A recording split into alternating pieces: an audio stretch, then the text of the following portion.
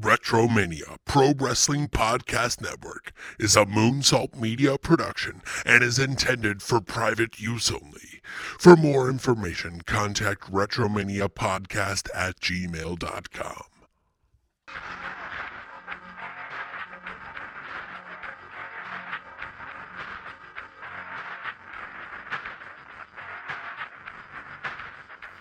You have reached the home of Nostalgic Pro Wrestling Podcast. This is the Retromania Pro Wrestling Podcast Network, and you've tuned into Marking Out the Days Extreme Watch-Alongs Season 2. I am one half of your host, Dave Rosenbluth from Kicking Out at 2, the other home of Nostalgic Pro Wrestling Podcast. Maybe the vacation home, the summer home, whatever you want to call it. And joining me, as always, the man, the architect, the guy who he crosses the T's and dots the I's, as they like to say, when it comes to the Retromania Pro Wrestling Podcast Network. My good buddy, Mr. Kobe Nighter.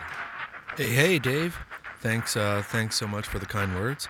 Always love that. Fun I gotta to be put back you here. over. Yeah, thank you. Fun to be back here with Extreme Watch-Alongs. And I'd be remiss if I didn't bring up, happy anniversary, dude. We just had a 3-year anniversary for Retromania, the podcast network. The Pro Wrestling Podcast Network. You know? Look at that. You and I launched 3 years ago. That is pretty cool. That is really cool. I like that. I'm digging that. So, yeah, happy anniversary to you, too. Thank you for finding me on the internet, on the World Wide Web, if you will. And, yes.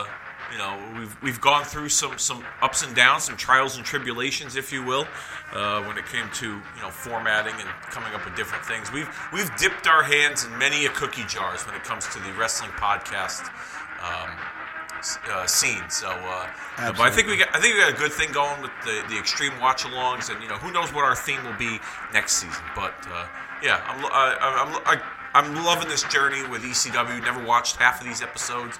Never watched any of these episodes, I should say. So this has been a lot of fun going back and checking this out for the first time.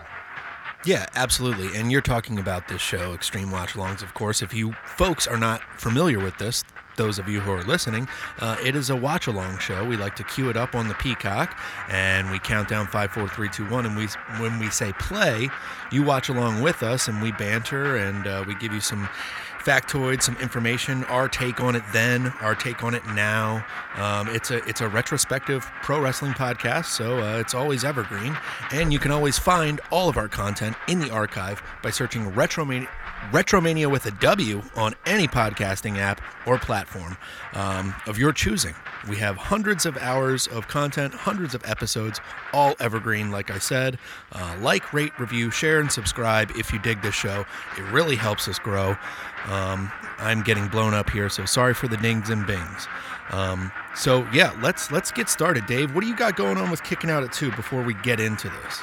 Well, we just finished off WrestleMania season, which was we had some pretty good listens and a good following upon the return of Kicking Out at 2 when it came to WrestleMania season. But we're diving into 1997 over on the other side of the aisle with Monday Night Raw, the March 31st, 1997 episode.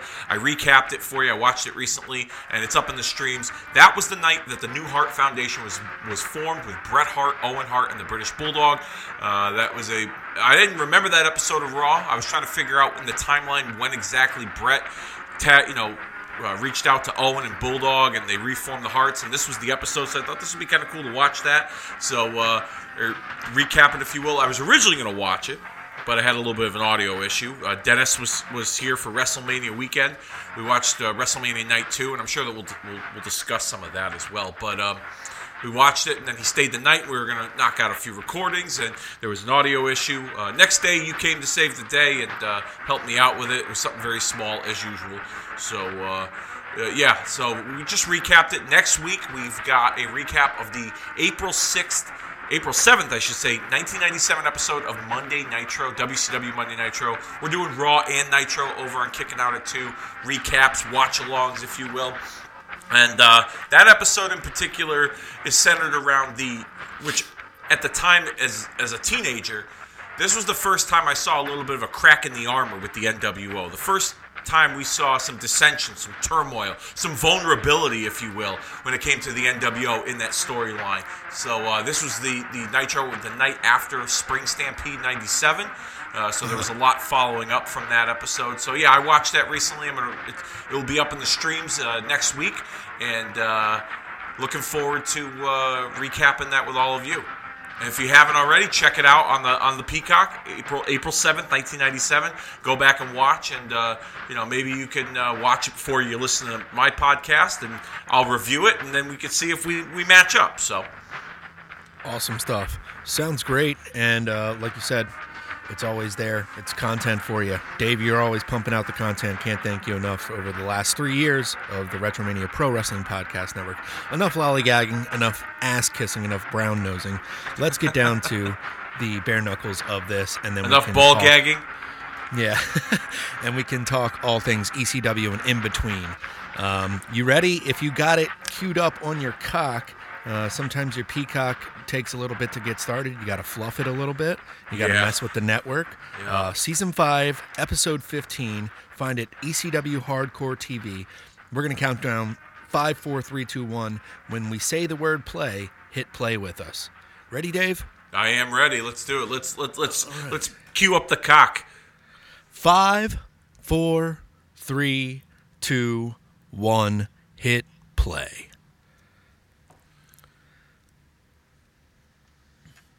And here we go with the Pitbulls starting it out. The ongoing feud with the neck injury involving Shane Douglas and one Pitbull number 2. Yes, that would be Gary Wolf, as we see the footage here with Douglas driving his neck onto the mat. This was probably, I would venture to say, probably the third most important story heading into the Barely Legal pay-per-view, would you say?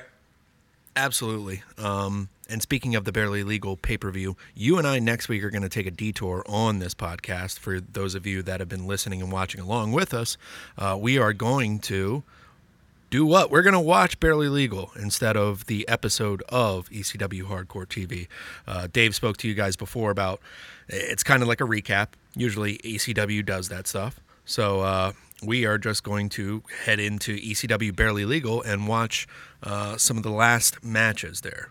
The last 3 matches, if you will. We're not going to watch the whole show because Kobe and I probably get sick of each other after 3 hours, and I'm sure you guys would get sick of us after 3 hours. But we're going to watch the Taz Sabu match, which was arguably what many consider the main event in terms of hype, as well as the Sandman, Terry Funk, Stevie Richards 3-way dance, which would determine who would face Raven in the match following. So we're going to watch those last 3 matches on the Peacock from Barely Legal 1997. We'll give you all the directions to queue up and do your thing, if you will, as we continue to see this this promo here from Gary Wolf of the Pitbulls, hyping up his ECW television title match with Shane Douglas at Barely Legal. Yes, got any absolutely. news, any factoids, any trivia? What do you got for me this week, Kobe? I will be adding in some stuff. I'm trying to turn on the subtitles here. My Peacock is all changed up. Someone got on my Peacock and changed my cock all up. Oh my goodness! Sorry. It was a Pearl Harbor job, something like behind the referee's back. Didn't see it. Yeah, actually. Yeah. It was like someone took the turnbuckle off and exposed the turnbuckle, and then I know wrestling reference didn't really go over well. About 4 people got that, so it's all good. This is we saw the I Quit match though between Shane Douglas and Gary Wolf. That was last week on the episode of ECW. So they're still gearing up here for another match together. Like you said, This is probably the third most important thing going on. Yeah, I mean, if you were to really like the level of importance that some of these matches have heading into that pay-per-view, I mean, you can make an argument that the Taz Sabu and the world title situation involving Raven are like tied at 1, and everything else is just kind of fighting for second place. I mean, you got this match that's, as we see, a masked, ravishing Rick Rude making his way down to the ring in a what kind of sweater is that? My goodness. I mean, it was 97, so sweater, acid wash jeans and cowboy boots from Ravishing Rick Rude. He's still. I'm waiting for him to pull out the fanny pack at this point. Wow. Yeah, I mean, there's no denying that it's him right there. And they just continued on. Like you said, it's kind of the Midnight Rider deal with Dusty. It's got that Midnight Rider kind of vibe. Speaking of that, I'm glad this actually worked out. Did you catch Monday Night Raw the other night? I caught some of it live, so I wasn't. Did you see privy the to Kevin Owens promo? The first hour, no. Have you seen the backlash online regarding the debut of the Ezekiel character? He's supposed to be the younger brother of Elias. Yes, I did see how ridiculous that was. Actually, I did catch the middle of that. That kind of reminds me of this. Right. It's not Rick Rude. It's Rob Rude. It's his brother. It's the Midnight Ravisher. That should have been his nickname, the Midnight Ravisher, because he ravishes all the ladies at midnight or after midnight. Absolutely. From The Observer, actually, they're talking about Rob Van Dam is going to be leaving for WCW in June. And certainly that happens, right? Yeah. Oh, yeah. Big time. Yeah. He showed up on Nitro, joined the NWO, won the Cruiserweight title, 5-star frog splash to everyone. It was a great run. Yeah. I mean, hell of a run. Definitely Hall of Fame worthy. Yeah. Said no one ever. But actually, yeah, I mean, I think this was the period of time where there was the rumors of the mole within the ECW locker room, which I kind of alluded to on last week's show. Right. And Rob Van Dam was rumored to have been in negotiations with WCW. I had also heard, too, at that time, if I remember correctly, that he was also in negotiations to join the WWF, and that was his involvement in that ECW invasion was kind of a way to launch his character on WWF television. There was talk, if I remember correctly, going back and reading the dirt sheets back 25 years ago, I think they wanted to make him the face of that light heavyweight division that really never took off. Yeah, it was a different time, and I think that light heavyweight division would have been cool, but it's always like a failed project. Like cruiserweights, light heavyweights, they just never really give it enough, I feel like in today's... I think because there's so many wrestlers of that similar size that are wrestling on a weekly basis that it's really kind of hard to differentiate cruiserweights. I think WCW presented them in the best light possible. They were the human car crash. They were what it was the pick-me-up after a segment on Nitro, or it was the segment to start out Nitro, where you just had some of the best wrestling in the world. Sometimes it didn't need a story, but the action was the story itself. Or it would steal the show of a pay-per. Or it would steal the show of a pay-per-view, like Spring Stampede, for example. Ultimo Dragon and Rey Mysterio. Oh yeah, they tore the house down. That was the night before. But yeah, in fact, Dennis and I a couple years ago, we did a watch along of that Spring Stampede. You can find it in the archives over at the Retromania Pro Wrestling Podcast. Now, we actually had a lot of fun. That show is criminally underrated in terms of the quality of action on that show. Between that match, Benoit and Malenko had a great match. Savage and DDP in the main event. That was a lot of fun too. You guys can go check that out. Dennis and I, we had a ball doing that watch along a couple years ago, so you can find that in the archives. But yeah. The cruiserweights itself, like I said, WCW had the best formula when it came to presenting them early on in the early Nitro days. But now I think in today's wrestling, with so many wrestlers of smaller size out there, I mean, AEW, for example, is a perfect example. You could argue that the majority of AEW's roster are technically cruiserweight wrestlers. Same thing with Ring of Honor. That presenting a specialized division based on weight class is just, it's rather silly because the majority of your roster is all 200 pounds and under. So, at least with Nitro and WCW, you had guys that were, you had wrestlers of all different shapes and sizes. And the cruiserweights were looked as like a novelty, like a special attraction. So... I mean, to that degree of like the size aspect that you were talking about, ECW is kind of like that, you know. Rob Van Dam, Sabu, Taz, not the biggest guys, you know. No. And good then point there. Lance Storm. And then the other talent that they brought in, like the Japanese guys, Spike Dudley taking bumps, they're smaller guys. Yeah. Even to the super crazy, and then you like Tajiri. Rey Mysterio and Psychosis took a tour there, so they did a lot.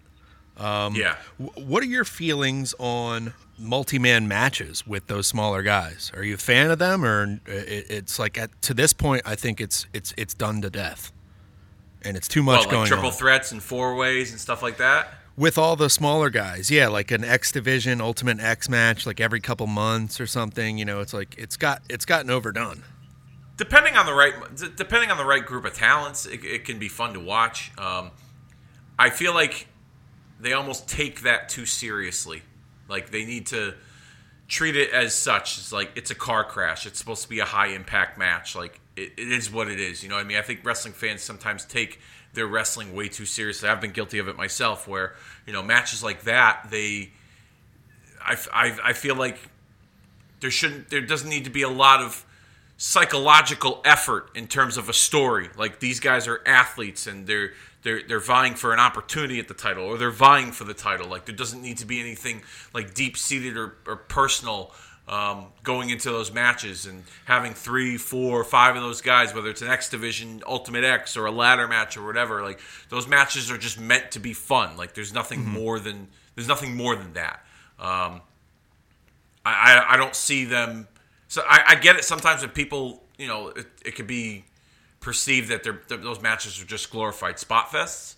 I can understand that, but by the same token, me as a fan, every individual is different, but me as a fan, I just look at it as like, it's meant to be a car crash. It's meant to be high paced, high flying, and that's that. That's how I absorb it. That's how I digest it when I watch it. Nothing more than that. Yeah, kind of like ECW, where you have a tag team wrestling another tag team, and then another just random tag team comes out of nowhere and they start a 3-way dance. Yeah, pretty much. I mean, nowadays you can kind of see that that formula has been adopted, at least in WWE, on some occasions. When you watch an episode of Raw or SmackDown, 2 wrestlers will be fighting. The partner jumps in. It's a disqualification. The guy comes out, runs out, makes the save. They stare off. They go to commercial. And then when they come back, WWE official Adam Pearce just made this tag team match official between, Tom, Dick, and Harry against, Joe Blow and Schmo. You know what I mean? Like, that's where the logic in wrestling, or the lack of logic in wrestling, comes into play. Yeah. But I mean, it's meant to. There's parts of wrestling that are meant to not make sense. You know what I mean? In terms of trying to execute whatever your end game is with the story. So sometimes there is no logic, and no logic works, and sometimes logic does work, and it just depends on the individual story itself. As we're watching the ECW fan cam here with RVD. And you saw Rick Rude said he could smell the estrogen in the room next to him, and it was Francine's underwear. Where are you at on the cock here? Am I ahead of you? Am I behind you? Where are we at? I'm at 11:47. Where are you at? Oh, God. I'm at 12:23. Okay, so... Then I'm speeding up. Okay, well, whatever. It's no big deal. I mean, watch at your own pace. Not the end of the world. No, because I had a lag, of course, because we're recording, and then my peacock wants to act up. I'm trying to perform. So okay. Gotcha. Getting performance pressure. There should be like a technological erectile dysfunction software program for streaming apps that can't keep up with your actual internet. Like, you should be able to have some sort of program that you install. Like, if your Peacock's buffering, then like you just like you click onto an app and like you somehow access it to like speed it up, or like to make it work at the pace that it's supposed to work at. You know what I mean? Like, we have so many. Blue Chew now offers online stuff. Now we got to get them for a damn ad. Yeah, I know, right? Where's the IT guy at Blue Chew that could help us out with getting our Peacock up and running? Where you at now, pal? I am at 13:21.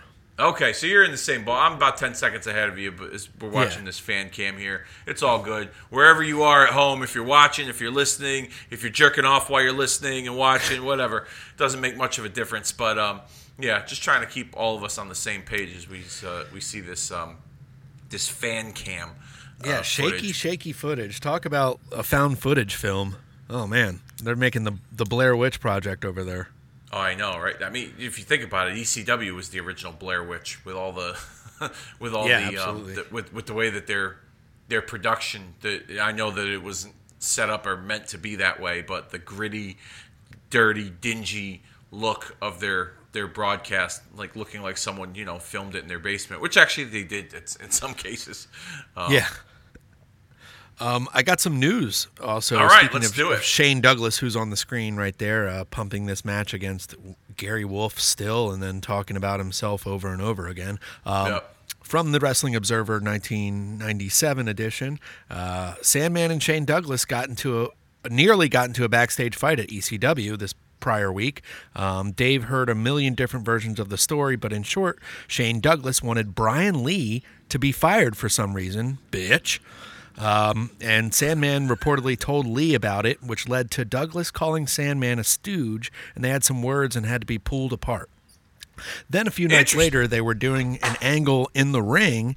Douglas used Sandman's cane on somebody. Sandman felt it was an infringement of his gimmick and started to fight again. Paul Heyman spoke to both of them separately and got them in rooms together, and they all three talked for a long time, and eventually the situation was settled. Okay, all right. So another case of too many alcoholic beverages and prescription medications absorbed, and then it turned into some stupid fight. Probably. Yeah. Douglas wanting Brian Lee fired. Interesting. Why? Because he took the money, bitch. Well, he ended up, Brian Lee ended up suffering a hairline fracture of his C5 and C6 vertebrae during the match with Terry Funk. And he worked the next night against Stevie Richards, but the match was only 15 seconds. Lee was expected to see a doctor, but he doesn't wrestle with ECW again after this, and then he shows up in WWF in about 2 months. Yeah, he was a part of the Disciples of Apocalypse, Chains. So, I mean, I could see why they put him on a motorcycle, because if he stood up for too long, he'd probably be in a lot of pain. So, ride around the ring and do wheelies up and down the ramp, left and right. I could see why they. Goddamn, pal, let's just give him a fucking motorcycle. Boy, you know what I mean? Just like, Undertaker's just like, here, I got a gimmick idea for you that I'm gonna take later, but you can come get some easy money, bitch. Now, I don't know if you've ever heard this story regarding Brian Lee, but I had heard a story that I don't know if this was before or after he played the faux Undertaker, that he had an affair with Undertaker's first wife, and there was some issues between the two of them. Have you ever heard that before? Never heard that before at all. Where'd you hear that? Some dirt sheet somewhere years ago, or one of those chat forums. But while we're on the subject of Undertaker, did you catch his Hall of Fame speech? Yes, I did. The Mark Talks. Yes. Instead of the TED Talks. Taker Talk. Yeah, Taker Talk. Yeah. It was very, very good. Yeah. I could definitely, like you said, I think you said it on a recent episode of Kicking Out at 2 where you did some recent coverage of WrestleMania weekend, your thoughts. I agree. You could see Undertaker taking that on tour. He's a hell of a talker, grabs your attention. Yeah. And instead of the 5 moves of doom, it's the 5 moves to get there, Yeah. Isn't that kind of crazy that he kind of adapted moves. That? Yeah, 5 mental moves instead of the 5 moves of doom. Yeah, I thought the whole setup was pretty good. I mean, and to be honest with you, as much as I wasn't a fan of putting the Hall of Fame on immediately after SmackDown, it made that show breeze right through. It was only like 2 hours and some change that show was, with like 4 inductees. And I wouldn't be surprised if they continue that format for future Mania weekends to come. Just so that they can, have a full house in the arena when people are in town for SmackDown and the Hall of Fame. But yeah, it was an interesting way of doing it, and I thought it worked out well. But I kind of hope they go back to their normal Hall of Fame format where they dedicate a whole night to the show, so it gave some of the other inductees more time. But I'd keep it at like 4 or 5 inductees. They don't need like 9 or 10 or 12. But keep it at like 4 or 5. You got a top guy, you got a mid card, you got a tag team, a female, and a warrior award, and then you're done. Yeah. Leave it at that. Yeah, like we said, it's gotten watered down. They could have stretched a lot of this out over time, but nonetheless, Undertaker getting in there was very nice, and he kind of broke down a little bit when he spoke of Brian Lee.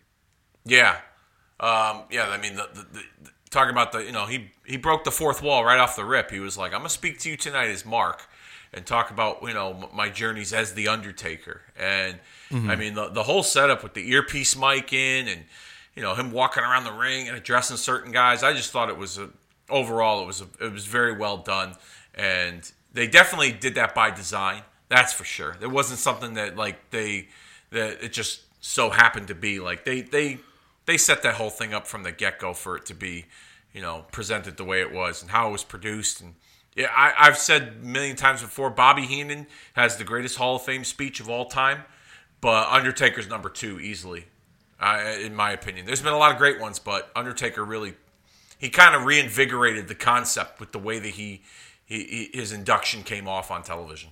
Not just thanking his mom over and over again and trailing or off. His wife, yeah. I mean, everybody else. I mean, it was well done. I really enjoyed the speech. Yeah, there's some people that are brutal, making you feel like paint's drying over there. Speaking of paint drying, it's the franchise. Another Shane Douglas promo. Jesus Christ! They must have cut like a lot of matches off this episode. They must have been some shitty matches, and it's like, we're just gonna cut some promos. Let's go to the fucking alleyway where the crackhead fucking smokes crack, and we'll have you guys cut a promo there.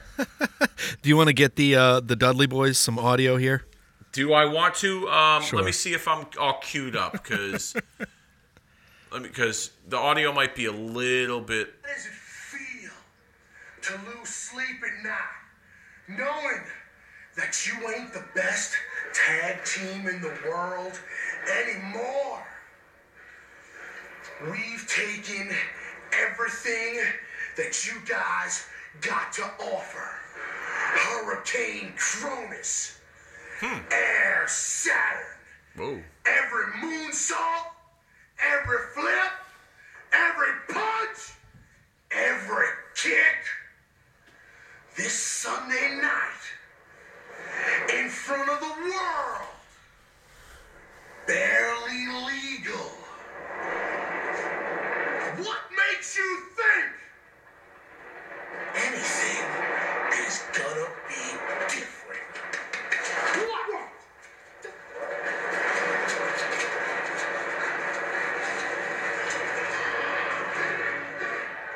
Oh my God!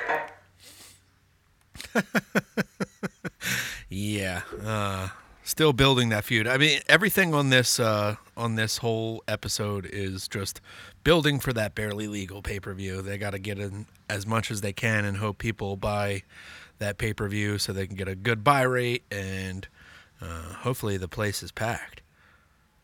I mean, it doesn't take much to pack that sardine can.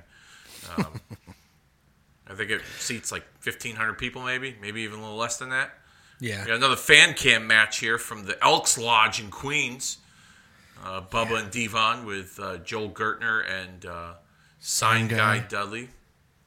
Yeah. I wonder who's going to come out and eat a 3D. More stuff. Speaking of that, hold on. Time out. Let me ask you one question. WrestleMania Night 1, the Usos open up the show and defeat Nakamura and the fucking booger guy.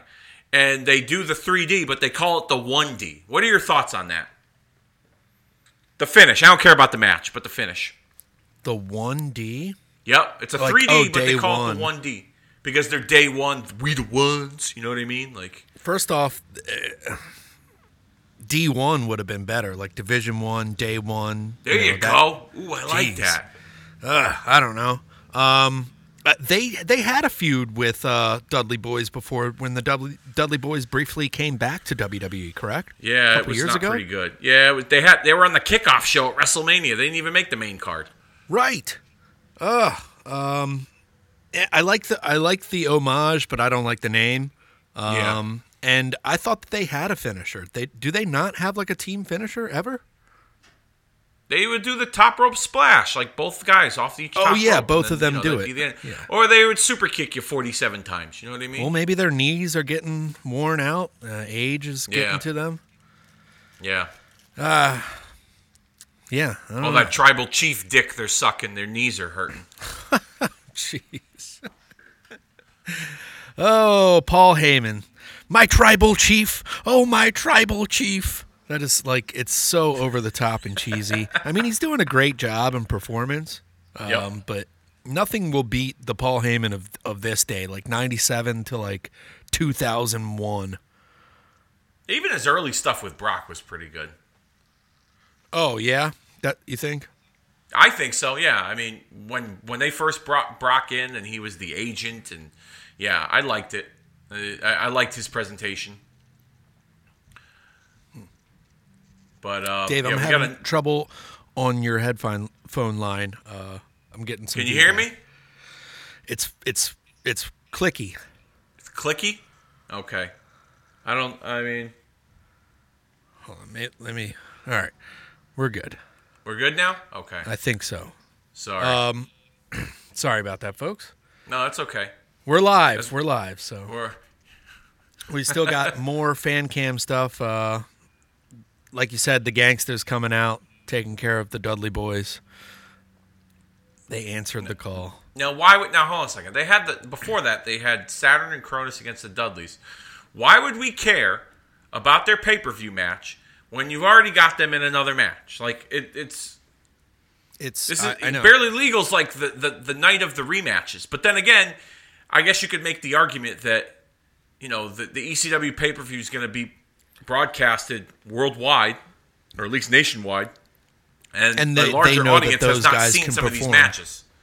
Yeah, and they know that these guys are going to work well together. So, I mean, it's being broadcast to a larger audience. Some people haven't seen those matches before. Yeah, the diehards may lose their shit and you know boycott the product for about 13 seconds. But aside from that, it seems like Barely Legal is the night of the rematches, if you will. Yeah, I also don't think at the time that there was that many rematches televised. You know, we're privy to seeing Douglas so many. No, I'm talking about in the industry as a whole. Yeah, in 1997. Oh yeah. I mean, rematches were built back then for long drawn out stories. I mean, nowadays I don't mind rematches if they make sense. If there's either there's a stipulation added to it, or if it's, you know, to further some of the story. But my wife, whenever she watches with me, which is very rare, although she watched WrestleMania Night 1. Actually, she watched both nights with me. She didn't stay up for the main event for Night 2. But she even said, she goes, you know, didn't these guys wrestle before? Or, you know, I'm sick of seeing the same old matches. You know? Yeah. But she's a casual fan. She's not, you know, she's not a diehard. So right. I mean, yeah. My significant other, she stayed up for Night 1, all of it, and enjoyed it, and said that was really fun. Then we started watching Night 2, and she was like, "What the hell is this?" And she was like, "Now I see why you hate on the WWE." And I was like, "Yeah, this is all like Night 2 for me just did not hold up as much." Night 2 I thought was good, but I didn't think it was as good as Night 1. No. I will say. I each night were good in their own rights, but Night 1 was slightly better than Night 2. Yeah. What didn't you like about Night 2? A lot of the feuds I didn't really care about going into it. And then we had the Jackass match was fun. That was fun. I laughed during that match. I thought that was a lot of fun. Yeah. I enjoyed Pat McAfee's performance. And then we got crazy old Vince McMahon. Oh man. They didn't need to do a match with They Vince. drew that out too long. He can hardly move. He could hardly kick. What was that? Yeah, he was doing his best Orange Cassidy impression. Something. Yeah. If they just left it to a run-in, like Vince came in the end, him and Theory were putting the boots to McAfee, and then boom, the glass breaks, Austin comes out, I would have been cool with that. But they drew it out, Vince took the jacket off, it got a big pop, then they made it a match, and then Vince looked like he was manhandling. I'm like, come on. I'm like, Yeah. Pat McAfee would smoke your fucking old ass. And McAfee, to his credit, man, he put on a hell of a performance. And Michael Cole, that was probably one of the best calls in wrestling history that he has ever called, his match with Pat McAfee. I really thought that was well done. That whole setup was well done. With the exception of the post-match stuff with Vince. But Austin coming in at the end kind of saved it. So the celebs killed it this year, in my Yeah, opinion. I was just They going to killed bring it. that up. So what would you... I mean, what are your thoughts on celebrities becoming wrestlers and getting involved in this industry more and more? I think out of the three that took place at this past WrestleMania, Logan Paul's got the brightest future of them all. If he wanted to do full-time WWE, you know, he could. I mean, the way he conducted himself, his psychology. I said it on my recent episode of Kicking Out at 2. If he told, you know, everyone else, hey, I'm done with this, I'm going to commit to WWE, he'd have a bright future. I mean, the moves, his performance, his charisma, everything. Like, to me, there's not many people that you could say would be the next Miz, but he would be the next Miz. Yeah, it'd have to be a lot of money for him, I think, contract-wise. But he'd get a lot of TV exposure, which he always longs for. And like you said, they're great athletes, but are they going to be the part-timers? Like there every week? Or are they, going to just have a WrestleMania moment, SummerSlam match, and like one throwaway match? I mean, I can see McAfee kind of adopting the role of part-timer as a he'll commentate full-time, but he'll have a match every once in a while, kind of like Shane McMahon. Like he'll kind of have the Shane McMahon spot. Logan Paul, on the other hand, I would not be shocked based on his performance if they were to offer him a part-time deal. Like he has a Brock Lesnar type of contract, but as a celebrity. They bring him in for the big shows, work around his schedule, and then in the interim he trains, for those matches. I could see that. That's how good his performance was. Yeah, that was good. We see Saturn and Kronos here. Look at those sweatsuits, the Adidas jumpsuits. They got their finishing move embroidered on it. That is pretty cool. Honestly, that's really cool. I wonder how much that cost them, because those guys were eating cans of tuna and potatoes on a nightly basis based on Paul Heyman's payroll skills. Yeah, it looks like Kronos was eating something more, like psilocybin or something. He's looking pretty creepy right there. Yeah, just a little bit. Let's go to some more Observer news. Stevie Richards and Axel Rotten both have major heat in ECW. Richards went on Mark Madden's radio show and joked about going to WCW if they pay him more than Chris Jericho. Then he worked an indie show where he put over the Disco Inferno clean. Heyman was upset with Richards and is supposed to be in a major match at the pay-per-view that's coming up. And you don't do a clean job to Disco Inferno before the biggest show in the company's history. And Axel Rotten, he went to a WCW house show in Baltimore and was used as a security guard, and he broke up the Benoit and Kevin Sullivan fight from Baltimore. Whoa, interesting. I didn't know that. I didn't know that either. And I thought Disco was on the payroll with WCW. I'm surprised that they allowed him to work an indie show. Absolutely. I guess at the time it was a little loose with getting some other bookings. Yeah, I'm surprised WCW guys were even working for other companies. I mean, now that we're speculating on it, I do vaguely remember that he was let go by WCW at one point in that run, but like it was short term, and then they brought him back. And I want to say it was revolving around the Jackie incident, where he was booked to He didn't want to take a body. He was wrestling Kevin Sullivan on a Nitro, and I think he didn't want to take a body slam or something like that from her. And he said, "I'm not going to do it." And they shit canned him. Yeah, that's actually right here in the Observer News. Disco Inferno, he's telling the indie promoters that he isn't available for any dates after July 1st. And Dave rumors that he's going to the WWF. Well, that wouldn't at that time it didn't surprise me because it was during that time period where Honky Tonk Man was on WWF programming looking for a new protege. Oh, wow. Could you have imagined that?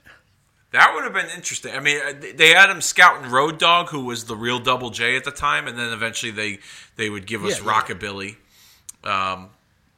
But just hold on one sec there, Kobe. I have a phone call from work. Absolutely. Dave will be right back as we're watching some Sabu tear some undercard talent up. Yes, sir. I'll take it. Thank you. Though. Like Dave was saying, Disco Inferno in the WWF. What would that look like? That would be very interesting. I want to get Dave's reaction to that when he comes right back. Here he is. Dave. I am back. Okay.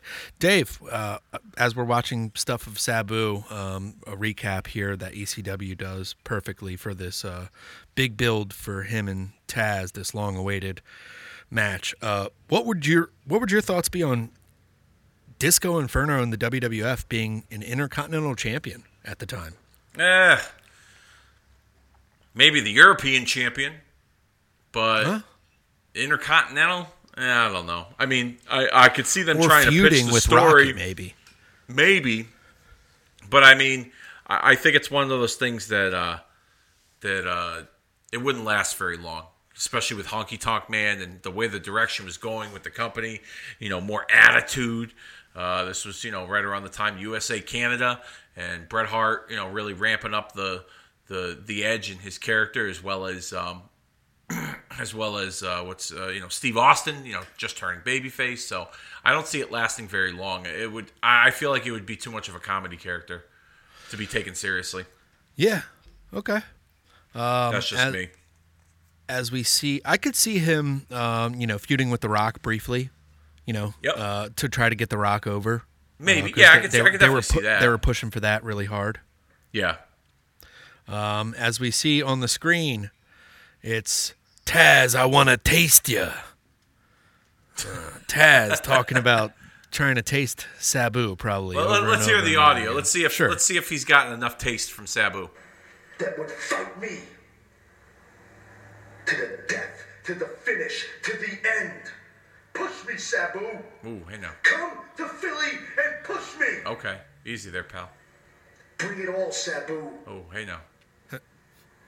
I beg you. I plead, I pray, the old Sabu shows up. And when he does, he's gonna hit a wall. Me. I promise I am not only going to beat you up, I am not only gonna blow you up, I am not only gonna stretch you.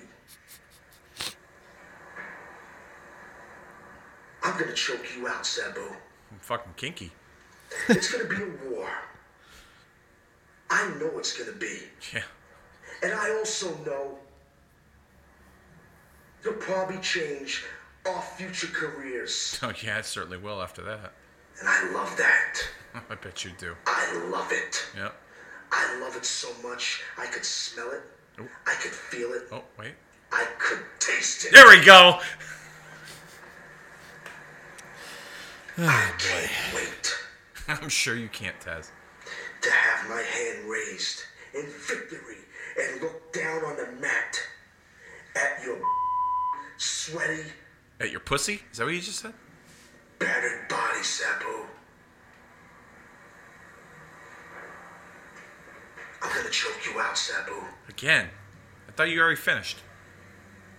I'm gonna choke you out That's 3 times now. because I have to. I have to choke you out. I don't have a choice. And neither do you.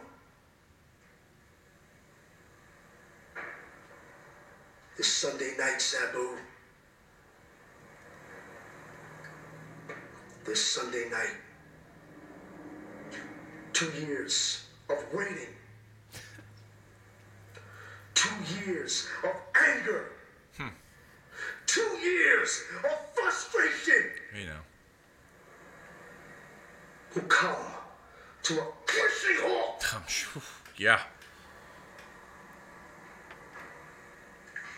You are gonna get choked out by me. No kidding. I'm gonna make you pay for making me wait. Yeah. I'm gonna make you feel like Huh. I have to. Sabu! I'm gonna choke you out. Again. See you on the 13th. Sounds like Taz just got out of prison and he's trying to have some sex. He wants to taste Make somebody. me wait. I'm Man, gonna taste you.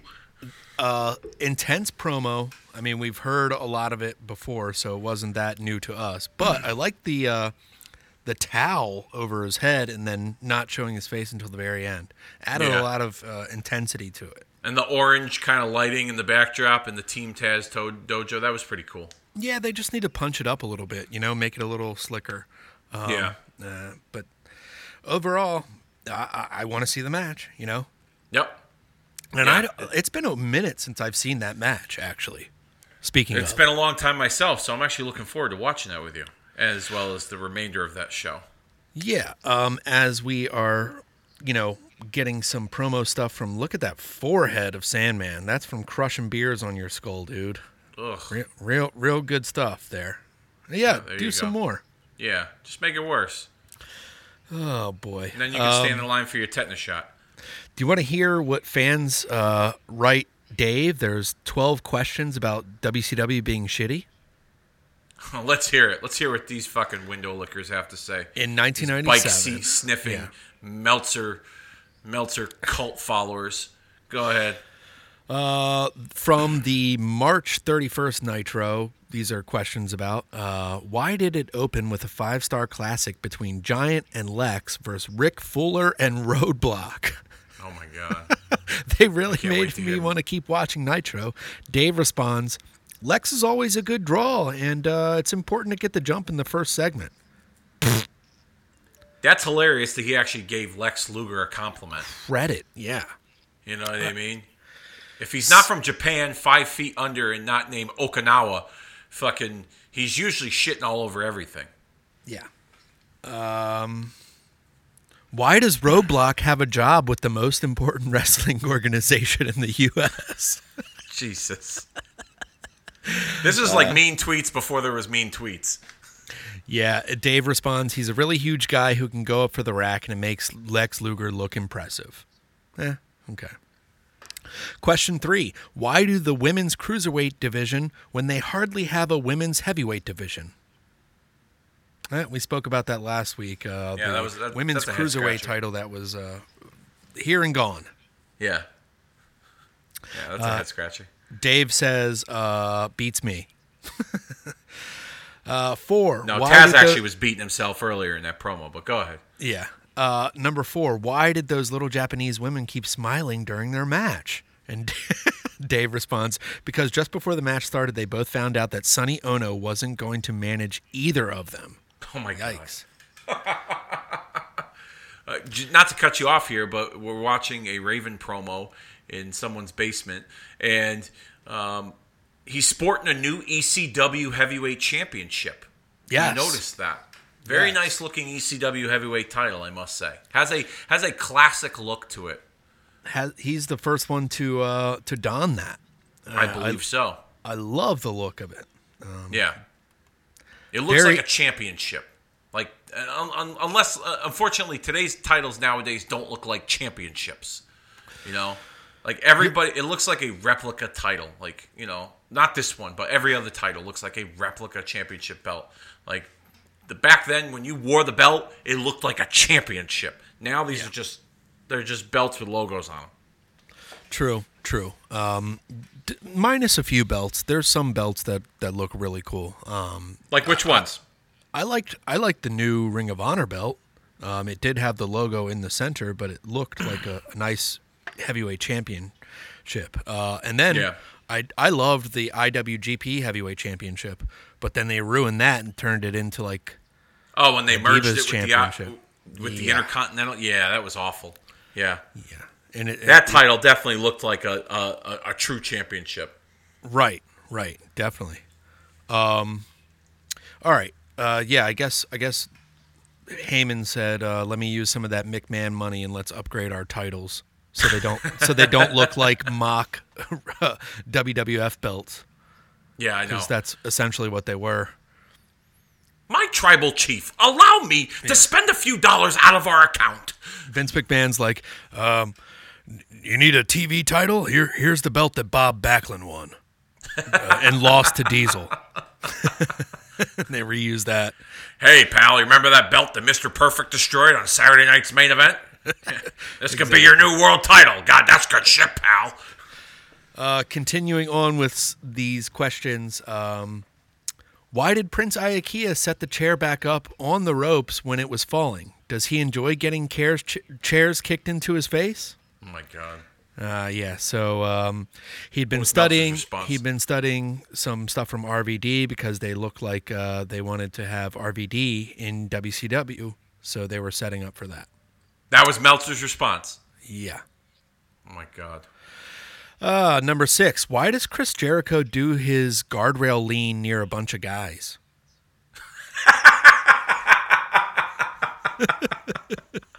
Oh my God! Not that there's anything wrong with that, but Dave Meltzer responds, he doesn't cheat on his girlfriend. Oh, okay. A good answer, Dave. Mm-hmm. Question 7. Why did Renegade run to the ring if he wasn't going to save or attack Jericho? Renegade. Dave responds, he got lost on the way to the strip club. Question number 8. Why? Terry Funk in the cornfields. Look at this. Oh, wow. Let's go to this. I'll play the audio for this. At my grave and cry, I am not here, I did not die. He did it spiritually. If I make it through the three-way dance with Stevie Richards and Sandman, if I make it to Raven and beat him for the ECW World Championship, I have to do it one step at a time. Dad, this one's for you.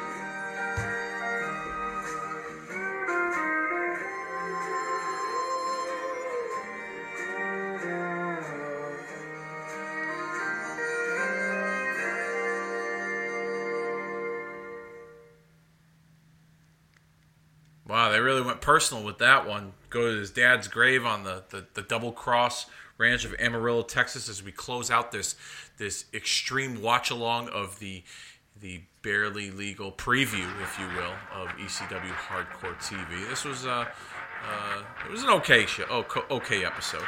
We talked over a lot of it, but that's what we do. Yeah, I mean, you can't really talk too much over a recap of prior builds and stuff. It's more or less the audio doing itself, working for itself. But we try to make it fun here. You want to hear the rest of these questions real quick? Yeah, let's knock these out. Let's do it. Okay, why is WCW creating an angle involving Renegade? Dave responds, because they want to get the last laugh on all of us dummies that don't know the first thing about the business, who laughed at their booking when they tried to keep putting Renegade over Steve Austin and Arn Anderson. They're going to show that out of all the three, he's going to be the biggest long-term star. Yikes, that doesn't work out good for Renegade. Number 9, why didn't they bring Beulah instead of Debbie Combs? She looks a lot better and is a better wrestler. Who's Debbie Combs? It's one of the wrestlers that Medusa was going against. Okay. All right. I got you. Question number 10. Why does Medusa think Akira Hokuto's name is Hokuto Akira? Answer is clearly because Japanese, they do it differently. It's last name first name last. I never knew that. So they pronounced their last name first and then their first name last? Correct. So okay. Kazuchika Okada the way they announce him, they say Okada Kazuchika. Yeah. Okay.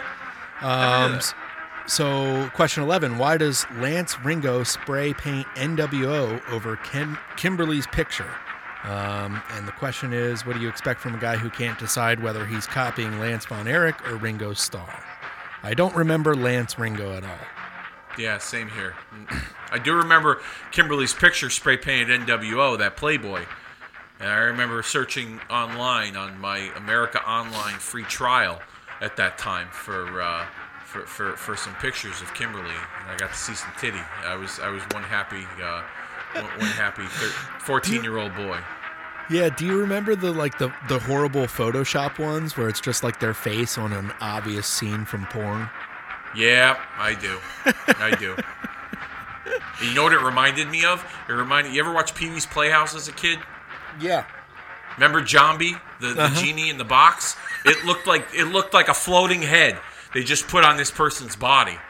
So they took Kimberly's head and they did this horrible Photoshop job, and they put it on some woman's body that was getting slam dunked from behind by some fucking Neanderthal. Oh my God! All right, last question. Number 12. Why is Nitro so bad? And Dave Meltzer answers, because Kevin Sullivan books angles that make perfect sense, and then at 7:45 p.m., 39 different guys say that they don't want to do those things that way, and they all want to do the storylines over and build up to the next pay-per-view, and each week we see the results. Maybe Kevin's angles might not have made perfect sense either after that. Oh, man. That's hilarious. That's hilarious, because there's been a lot of narratives depicting that, the infamous, it's not going to work for me, brother. Yep. But which speaking of that, have you watched the Evil episodes on the network yet? I have not. Peacock? I have not. So I watched the Hogan one. Okay. And they talk about Hogan's rise as a babyface and how he, brought wrestling to the mainstream in the WWF with the red and yellow, and then his act got stale, and he was in WCW, and then they had to change it up. He joins NWO, et cetera, et cetera. So they bring up his creative control clause that he had in his contract, and Kevin Nash tells a funny story where they'd be at a TV taping, and he the way he described it, he was like, and then Terry walks in and does it's not gonna work for me, brother, and then we gotta change everything up. Well, fuck you. Yeah, I just had the stories that Kevin Nash tells, that he had to book a Nitro, then write the story for Thunder the week ahead, and think about the Nitro after that. Yep. And then when things changed, he had to fucking rethink it all. It's like, yep. The way that they booked I remember watching a shoot interview where he said you booked you booked a week's Thunder ahead of time before you even taped the current Thunder or some shit like that. He said it was so backwards that it was a nightmare. Yeah, I mean, but you look at companies like this at the time, ECW, they have all these shows in the can, so they're just kind of giving you snippets and bits, and then a lot of recaps to fill in the other stuff, because their roster isn't that deep. No. And they're then pretty thin at the time. Yeah, live TV just takes over, Yeah. Which, to this day, 3 hours is way too much live wrestling every week. What, in terms of just Raw? Yeah, or any product. Yeah. 3 hours is way too much a week in one sitting. Yeah. I mean, they get money for it. That's the only reason why they're doing it. But, man, I certainly don't sit through a 3-hour Raw, especially, if I'm off. If I happen to be off on that night and I'm not working. Usually I'm falling asleep before, the end of the third hour. Yeah, absolutely. It's a lot. And I don't know. I'm hoping that once the company, when their TV rights deal is up and they renegotiate, that someone takes them on, that they shorten it to 2 hours, because it's the last 10 years of 3-hour Raws have just been brutal. It's brutal. There's maybe been 4 good 3-hour Raws where the show flowed, where it didn't feel like you were watching a 3-hour show. That was it. Yeah. So.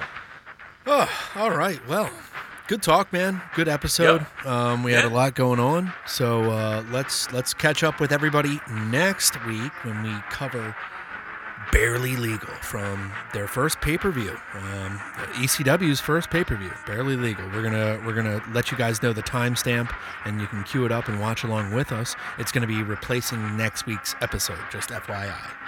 Thanks again, Dave. We're not gonna watch Hardcore TV because it's gonna be a recap of Barely Legal. So I thought, why don't we just watch some of the more hyped up matches from Barely Legal with all of you? So it'll be 2 days removed from the. Actually, no, we'll be on the 25-year anniversary. We will drop it on the 25-year anniversary, April the 13th. So that will be a lot of fun, and looking forward to it. Absolutely. Dave, sign off. Let everybody know where we can find you. You can always find us on any podcasting app by searching Retromania with a W. You can write to us at retromaniapodcast@gmail.com. You can like, rate, review, share, and subscribe. It helps this podcast network grow. Thank you all for listening to us. Dave, sign us off. Kicking Out at 2 is on Podbean. It's on part of the Retromania Pro Wrestling Podcast Network. We're on Facebook. You can find us there, as well as our Twitter handle, too, at Kicking Out 2. And I think, wrong show, wrong close. I was going to close with my normal, it's about that time we put the show down for the 3 count, but I wasn't going to do that. So, see you later.